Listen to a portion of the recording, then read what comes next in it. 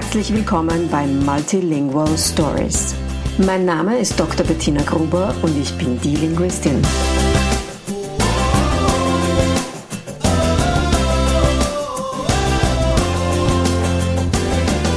Ich unterstütze voller Begeisterung mehrsprachige Familien mit Herz und Verstand auf ihrem individuellen Weg, damit ihre Kinder alle Familiensprachen erfolgreich und mit Leichtigkeit lernen können.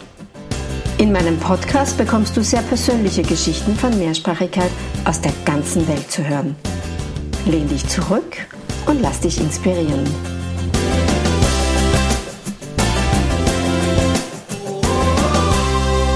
Hello and welcome to today's episode of Multilingual Stories. Today's guest is Sunday Bean, and I think it's super funny how we met, actually. It's the first time that we're talking to each other, and we were actually introduced by someone else who I had on my podcast a few weeks ago, Cherry Jones. Now, Sunday is a intercultural strategist and a solution-oriented coach. I love that, solution-oriented coach. Hi, Sunday. Hi, thank you for having me. I'm really excited to be here today. I'm super excited to be talking to you, and I'm so curious to hear your story.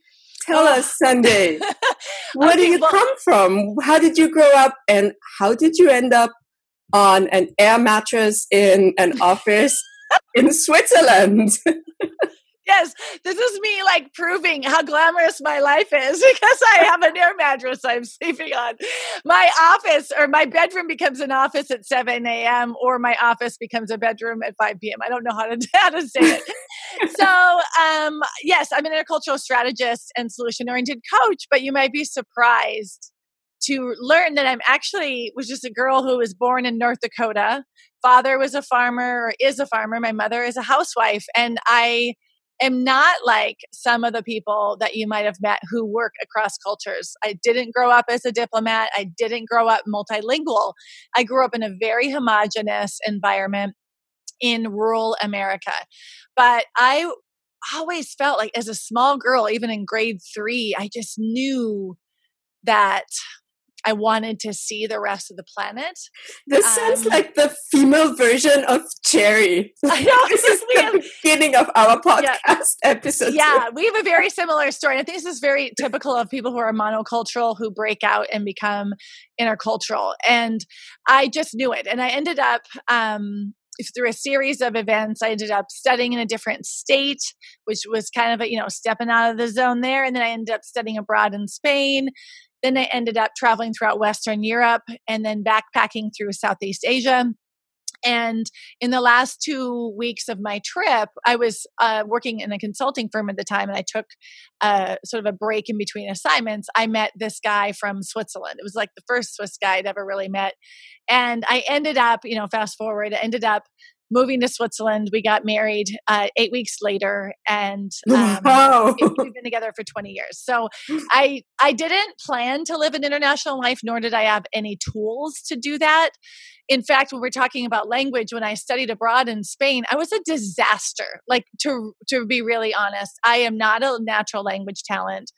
I studied Spain, or Spanish from people who were monolingual like me. Mm-hmm. And at the time, I didn't see like why I would have to learn. I learned Spanish because it was like a practical language to have in the United States, but I think I was just learning it to learn a language. I wasn't learning it to actually use it later in life. Yeah, I see. It's like just check off the box, get the good grade and move on. And so when I landed in Spain, I was like, crap, just because I've been getting good grades doesn't mean I can speak this language at all, right?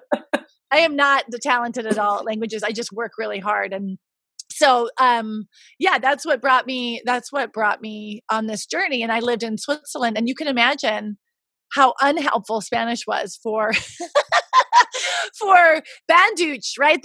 So Bernese German is a dialect. It's not a language. I wouldn't be able to understand it probably. Right. And then I had to learn Banddeutsch and Hochdeutsch, right? Parallel, one just by picking it up and the other one by going to school. But again, learning High German from maybe Swiss people who actually speak Schriftdeutsch. So it's all mixed up. And because of all these experiences, it was raw. And I felt I had so many questions, and I had questions about being in a binational marriage and how do we do this and how do we change? And that's what spurred me to get my master's degree in intercultural communication and work internationally. So that's just how it all started. I don't know. What more do you want to know? Wow. So I had so many questions in between already. Let's talk about Spain for a little bit. So you came to Spain to study. So it was like a semester abroad, but was that supposed to be going on in English or in Spanish already? Well, so I'm so embarrassed to share that I came to Spain to travel. So it was my last semester of university, and it was part of my bachelor's degree. I got a master's, or my bachelor's was in speech communication with a minor in Spanish. And I just wanted to be in Europe and travel. And I was so hungry for culture, and I wanted to see the world. And I studied Los Gran Maestros de España. I wanted to learn about the paintings and of course, it makes perfect sense. That makes perfect sense, right? And I lived in a what do you call it? Where nuns live. Oh, a nunnery. Yes, it was an old converted nunnery. I did that in Italy. I went to Venice for a semester, and I stayed at a nunnery. Wow. Yeah. I loved it. And so it was a great way to experience culture, and learning the language was, if I'm really honest with myself, it was kind of like I was, kind of a nerdy student. I'm like, let me just get a good grade, pass the test, but get the experience. And so languages were always like, get done what I need to have done to do the thing. But while I was in Spain, I was clueless in the beginning. I would walk out of my Spanish class and I'm like, do we have homework? I had no idea what happened. I don't know what they had been teaching me for 3 years at college, because I had no idea what they were talking about. And it took me, that one semester, by the end, I was writing papers in Spanish. I was dreaming in Spanish, but I'd left, unfortunately, then. And I didn't stay with a family. I stayed in this dorm situation with a lot of other English speakers. So of course we had a lot more English. So I did not make the most of that situation from a language perspective. But what I did do is explore other things. Of course my Spanish got better. But I did a lot of other growing and learning then too. I can imagine. How old were you then? I must have been 21. Yeah. And from Spain, you went back to the States? After Spain, I quickly went back to the States, and God, what happened? I was working during my internship at university. I worked with, now it's called Andersen Consulting. Then it was then Andersen Consulting. Now it's Accenture, a consulting firm. And when I graduated, I had been an intern there for 2 years. Right. And I had a position starting with them, but waiting in between assignments, I went to Southeast Asia and was traveling. So you can see what was more important for me was exploring and experiencing new cultures and engaging with people. And at that time, I think I put the experience of exploration before the tool of the language. In Spain, the primary driver was exploring and seeing, but the language, of course, I learned along the way. But then that drive and hunger to see more of the world drove me to Southeast Asia, in Thailand, Vietnam, and Laos. And this was in 1999, backpacking. It was just, I'm dating myself, but it was a different time. And I just, imagine growing up in this small town, going to Southeast Asia, being in Vietnam, being in Thailand, being in Laos, in places that weren't really touristy yet, was mind-blowing for me. And that's what sort of fed that hunger for culture. But culture and language haven't always been paired for me. I think that's why it's interesting for us to talk today. And I'm going to be really transparent about that. You would also think, as an intercultural strategist, I would always put linguistics first, or always put language first, because it's such a natural tie to culture. right? It is. And I haven't always done that. So what I did do is in Switzerland, I did do that. I spent the first few years like getting adjusted, trying to get a job. And then I made the language a priority. And I made it a priority because I was invested long-term in the country and the culture and the relationships. And then I did what I had to do. I have, from the Goethe diploma, I have like a C1 level. So I have like an advanced level of German. I can work in German. I can coach in German.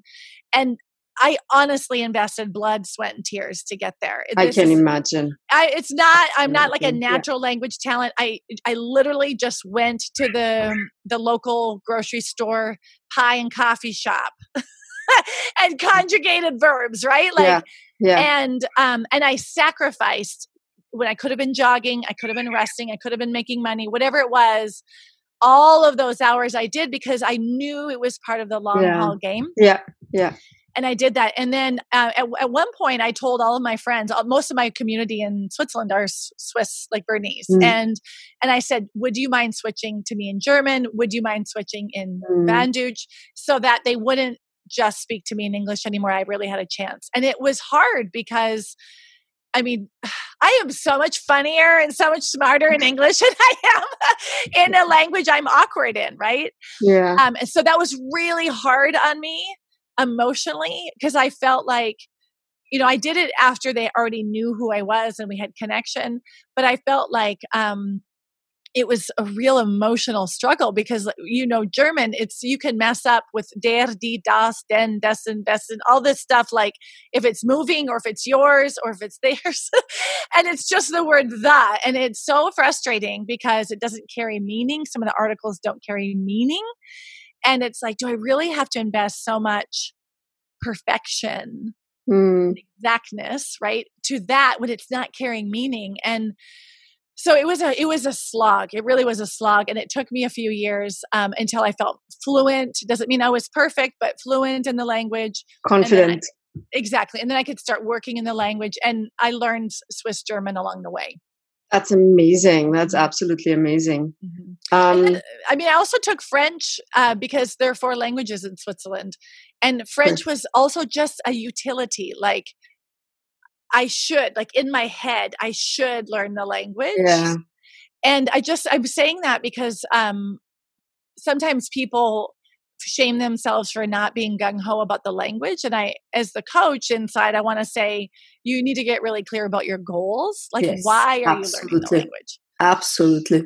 Yeah, absolutely. There's something really important that you also mentioned or that came out of what you told us.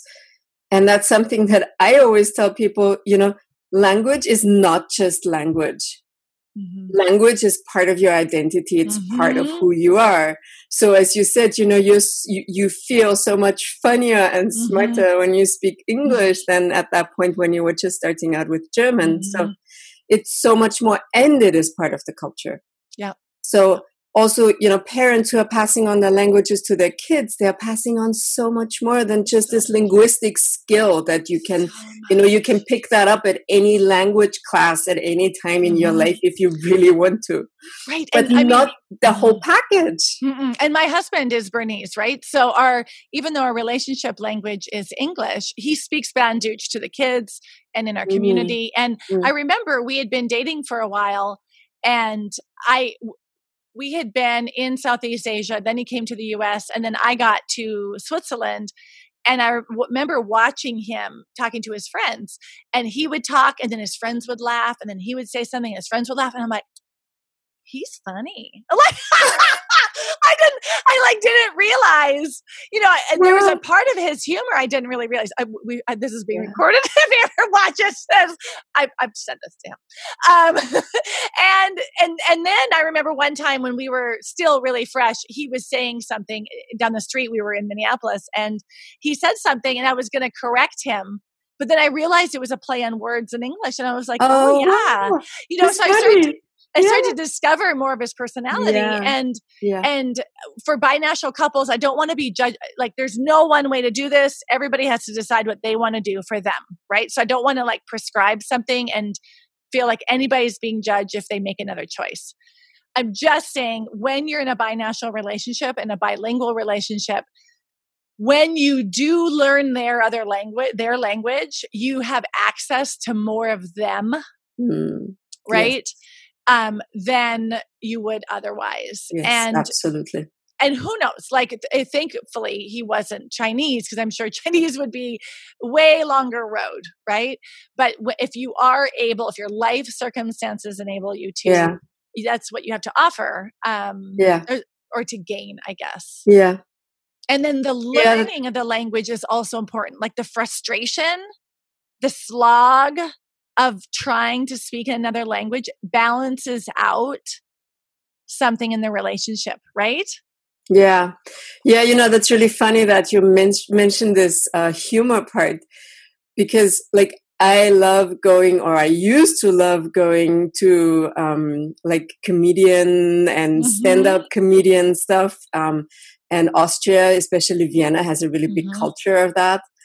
And I always felt like I would love to be able to share that with my husband. But, my husband is Greek. Yep. Our language of communication is English. And he speaks German. He understands German. He even understands some of the dialect that I grew up with. But he'll never get that, that cultural twist. That he'll miss out on that completely. Like I'd be laughing hilariously, through the entire evening, and he'd be sitting there and not grasping it and asking every 2 minutes, what did he say? What was it about? Like, right. Yeah. Yeah. And it makes me think about too, I've been around Swiss German for 20 years, and there's a level of comprehension that I have now that I didn't have, 15 years ago.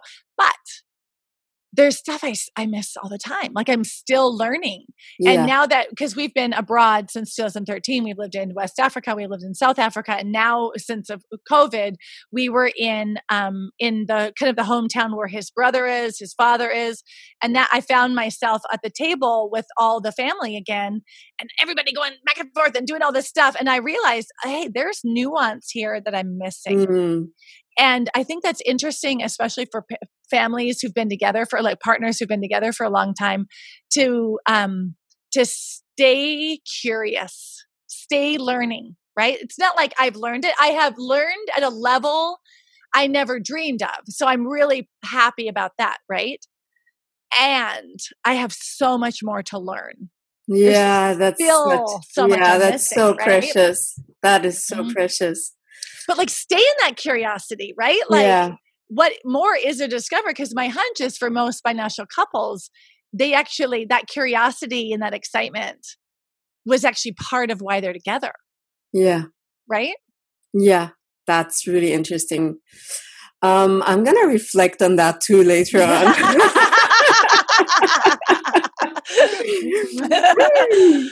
Now, tell me, you have 2 kids, you said. How old are they now? 8 and almost 12. And so which languages do they speak? How are they growing up? Great question. So when we moved, so we were in Switzerland, they were both born in Switzerland.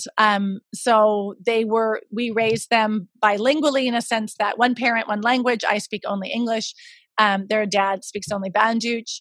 And we request of our friends, to only speak their native language, like if it's Swiss German or English. Mostly they had Swiss German in the first 5 years of my oldest one and the first 1 year of my youngest. But then we moved to Ouagadougou in Burkina Faso, and it's Francophone, and they speak More. But the people that we were around, we asked that they spoke French with them. So my 1-year-old was in a Francophone creche or kita or daycare. The people that we had, like a nanny, and there you have staff like guards. They all spoke French, like a West African French, to our 1-year-old and our 5-year-old. And we spent 3 years there.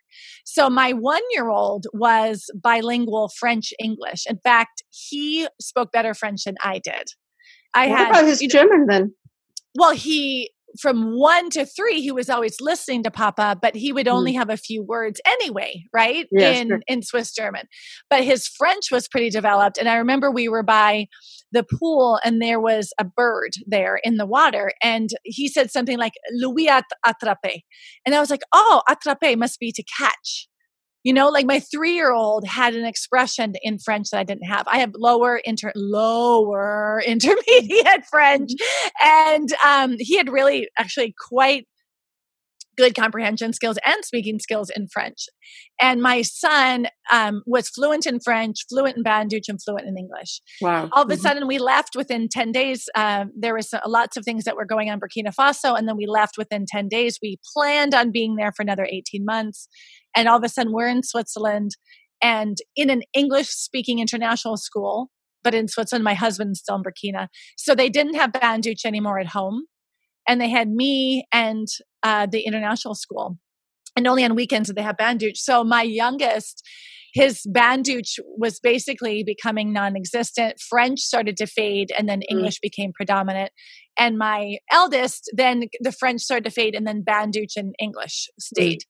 When we went to South Africa, that trend continued because my husband was working so much. There wasn't as much time. And so we decided to do German lessons, like Hochdeutsch lessons, every Wednesday to get them like, hey, this is a language and here's the structure. Unfortunately, my son was they're taking Spanish at school because then it was required. And it's like, are you kidding me? Like you were adding now Spanish to this mix. And then when we could switch my oldest from Spanish to French, we did because we're thinking long-term with Switzerland, right? Want to reactivate. Hold on a second. You said you were doing German lessons. Did you do them or did you have somebody else? We had die Brigitte hat das gemacht. So sie hat das für uns gemacht. So she came every Wednesday because it was, I mean, I don't want them to learn my Schriftdeutsch, right? So we had someone who was a native German speaker come into the home and do that. When we came to Switzerland during the COVID times, Brigitte continued to do German while we did online school until summer. I call it a Corona bonus. So the Corona bonus is now my youngest, who had the weakest Swiss German, is suddenly immersed in Swiss German. And I am so grateful to report today that now my son is much more fluent in Swiss German, my 8-year-old. Speaks on the phone much longer with my husband, feels more confident in his friendship interactions to speak. So I really, even though I am sleeping on an air mattress, I feel really grateful for this time because I feel like we've solidified the Banduch in a way that we were able to do for my oldest. At 8 years old. At 8 years old. That's amazing. Yeah. Maybe we should, because people who are going to listen to this did not hear our previous conversation. Maybe we should clarify the air mattress. Okay. So being a good, transition specialist, I have been in transition since March. I live in South Africa. Yeah, we haven't said any of this. I live in South Africa and have for 4 years. We live a rotational expat life. That means every 2 to 4 years, we move somewhere else. My business is 100% location independent. So when the whole COVID shutdowns were starting to happen, we decided based on multiple factors that we would wait that out in Switzerland, not knowing it would be as long as it has been. Yeah. So we came to Switzerland. My husband ended up getting stuck here because he couldn't get a flight back. We have stayed here. We lived in an apartment next to my in-laws. So the family interaction was rich. And so they were able to speak Swiss German and had to speak Swiss German every day. And that opportunity to be with family and learn Swiss German in a safe context has been wonderful for my son, because we're talking March, April, May, June, July. It's now almost August. Yeah. It's been enough time. And so we've been there. We're now here in this situation because this is a bigger picture about connection. We're nurturing a relationship with 2 young boys that are about their age, which are like their cousins. They're not biologically their cousins, but they feel like cousins. They've been friends since the womb. And we're using these children's 3-week summer break, which crosses over with my son's 45,000 week summer break. That's what it feels like, yeah. to connect and really nurture those relationships. And I've watched so here, going back to why language is important and your big why, right? I'm watching those boys create relationships that will be lifelong. Mm. And the avenue that is enabling that is, yes, time together, but also the language. Language, yes. I'm watching my youngest be able to advocate for himself in ways that he couldn't last summer, because he didn't have the language competency. So he's more fully integrated in that couplehood of friendships. So going back to the big why, is it uncomfortable for my son, the first 6 weeks here to have to try to express himself in the language? Yes. Is it worth it? Yes. Same thing with me, a bumbling idiot with my friends, feeling awkward. I'm so thankful to my 15 years younger self for doing the work. Right now I have companies saying, hey, we have this training where we want you to do one time in German, one time in English. And I'm like, okay, let's do it. Right. I'm so thankful to myself that much younger for doing that hard work, because those, let's say 3 years of investment literally pay off for the rest of my life. And that's important. Absolutely. Absolutely. That basically also goes for the work the parents are doing, with their children when they're passing on languages. Yep. And, I always tell people, and I think that's also so important with languages. I always tell them, now you're laying a foundation. If your 3-year-old or your 4-year-old doesn't want to speak your language, fine, let them choose the language they want to communicate in, but do not stop with the input. Do not ever stop with the input. Quite the contrary, try to increase it as much as you can. You're laying a foundation right now. And if, when your kid is 10, 15, 20, and then they realize, they want to build on that, then they can expand that within no time. Yep. They can just, it can explode. And, the story of your children, that's the perfect example. Like within no time, it can explode into, something huge. And it might be easier than you thought. But I have to say 2 things. One, I'm so grateful my husband never gave up. He kept consistently speaking in Swiss German for 7 years. I mean, that takes a lot. And there's just a really fast story that I have of when my son was 4, he had, we were in Switzerland the whole time. So he only had me for English. And I remember I made him, for the very first time, chocolate chip cookies. So if people know like traditional American chocolate chip cookies, it's culture, right? Like it's really important to us, to me at least.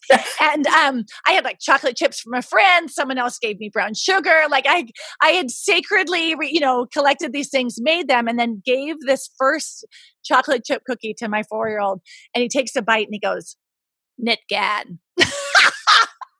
I was like, "Nicht gern is I don't like it. Nicht gern," right? He's like, "I don't like it." And I was like, this was such a slap in the face, because 1, he didn't like it. He didn't like a cookie. Like how could, it was like rejecting my culture. 2, he said it in Bandage. Like he didn't say, "Mama, I don't like it." He said it in Bandage. And it physically, it's so silly, but it hurt. It emotionally, I felt accosted. I felt like my culture was at threat. I felt like our connection was at threat. I felt like, what if my kids, it's like, wait a minute, I want you to be part of who I am. And if you're more of him and not of me, then, and it brings up all of that, and it can cause problems in the relationship and all of that. Right. And I just want to acknowledge that for people who are raising binational kids and bilingual kids. I understand how hard that is and how it can be such a threat to your identity. Yeah. Right. Yeah, absolutely. And you don't have to make it mean that, right? There's other ways that you can transmit identity and culture to your kids until their linguistic competency catches up. Yes, absolutely. Absolutely. And the thing is, if this is also where it's so important, I think, to have your goals in mind.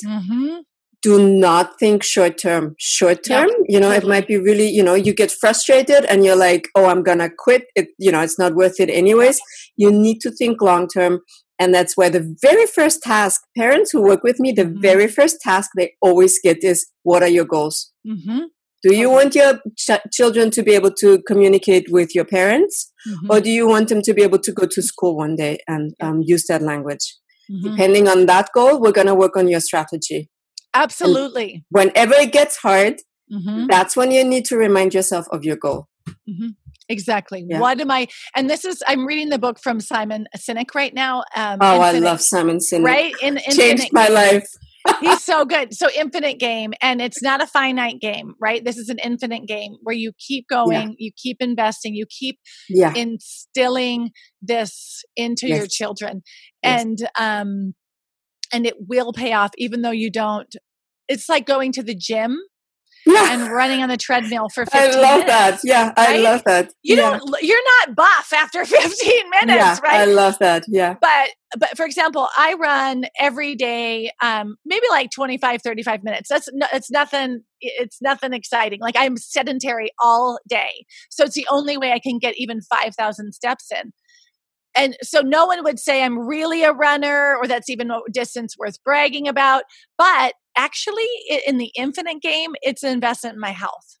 Absolutely. Yes, I agree. Absolutely. Mm-hmm. Yeah.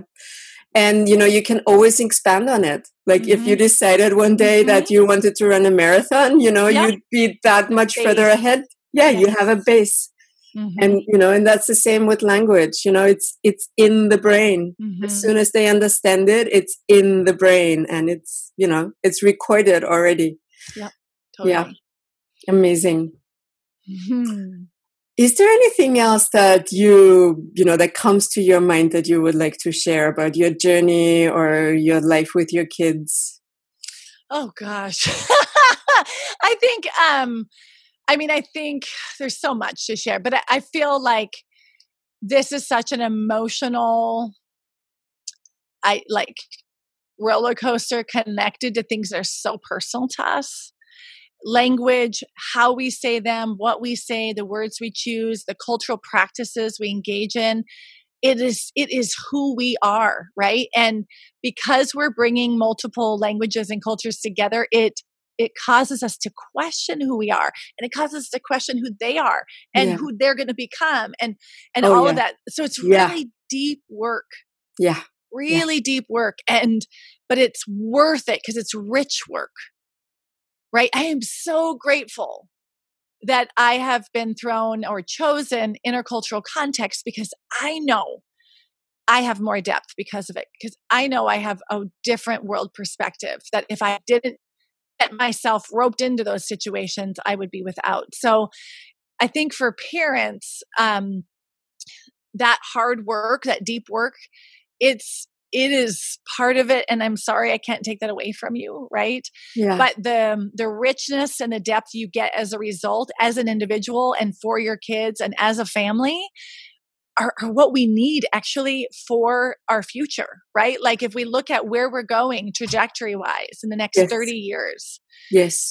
We need to have cultural empathy. We're constantly polarizing. If you look at this polarizing nature of our societies, that's one of the mega trends. And it's like, we need to build skills where we can sit in self-awareness and empathy and do perspective taking and create connection with people that are different from us. Oh, yes, absolutely. All of those skills are so important for our own satisfaction and happiness, but to be effective as we're changing, as our globe is changing, and as working conditions are changing. I just think it's a precious gift that we have to offer. And it's not without a cost, right? Valuable gifts are investments.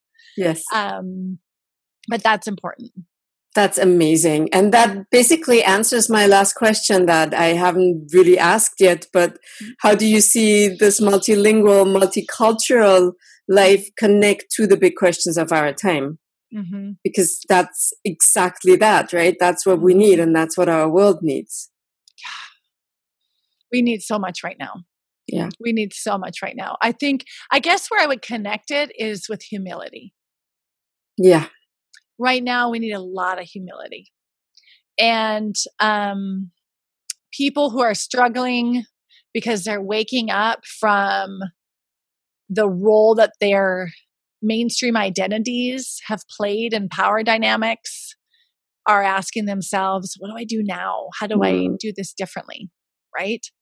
I think there's a lot of mainstream identities out there right now that are being called into question. And it's like, we can use that humility to look at what have our strategies been and how are they impacting other people. So people who are living multilingual, multicultural relationships, we have an opportunity to take that humility we've had in our one-to-one relationships and use that when we're looking at a broader societal context.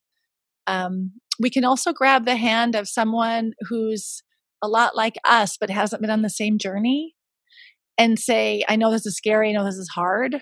And I know that being humble and showing humility might feel uncomfortable, but come with me on this journey. Right. Yeah. That's beautiful. That's all I got.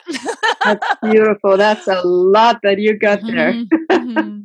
I am really inspired after this conversation. Thank you for what you're doing. Really, parents with multilingual contexts need support. And it's so great that you have the professional competency to offer that, because these are tough questions and personal questions, right? Yes, they are. They are.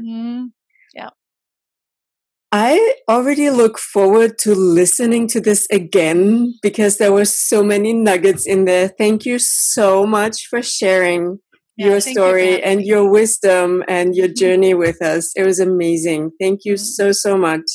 Thank you for having me. And if anybody wants to connect and has questions or wants to know more, reach out and just let me know that they heard. You'll find all the details in the show notes as usual. Thank you. Thank you.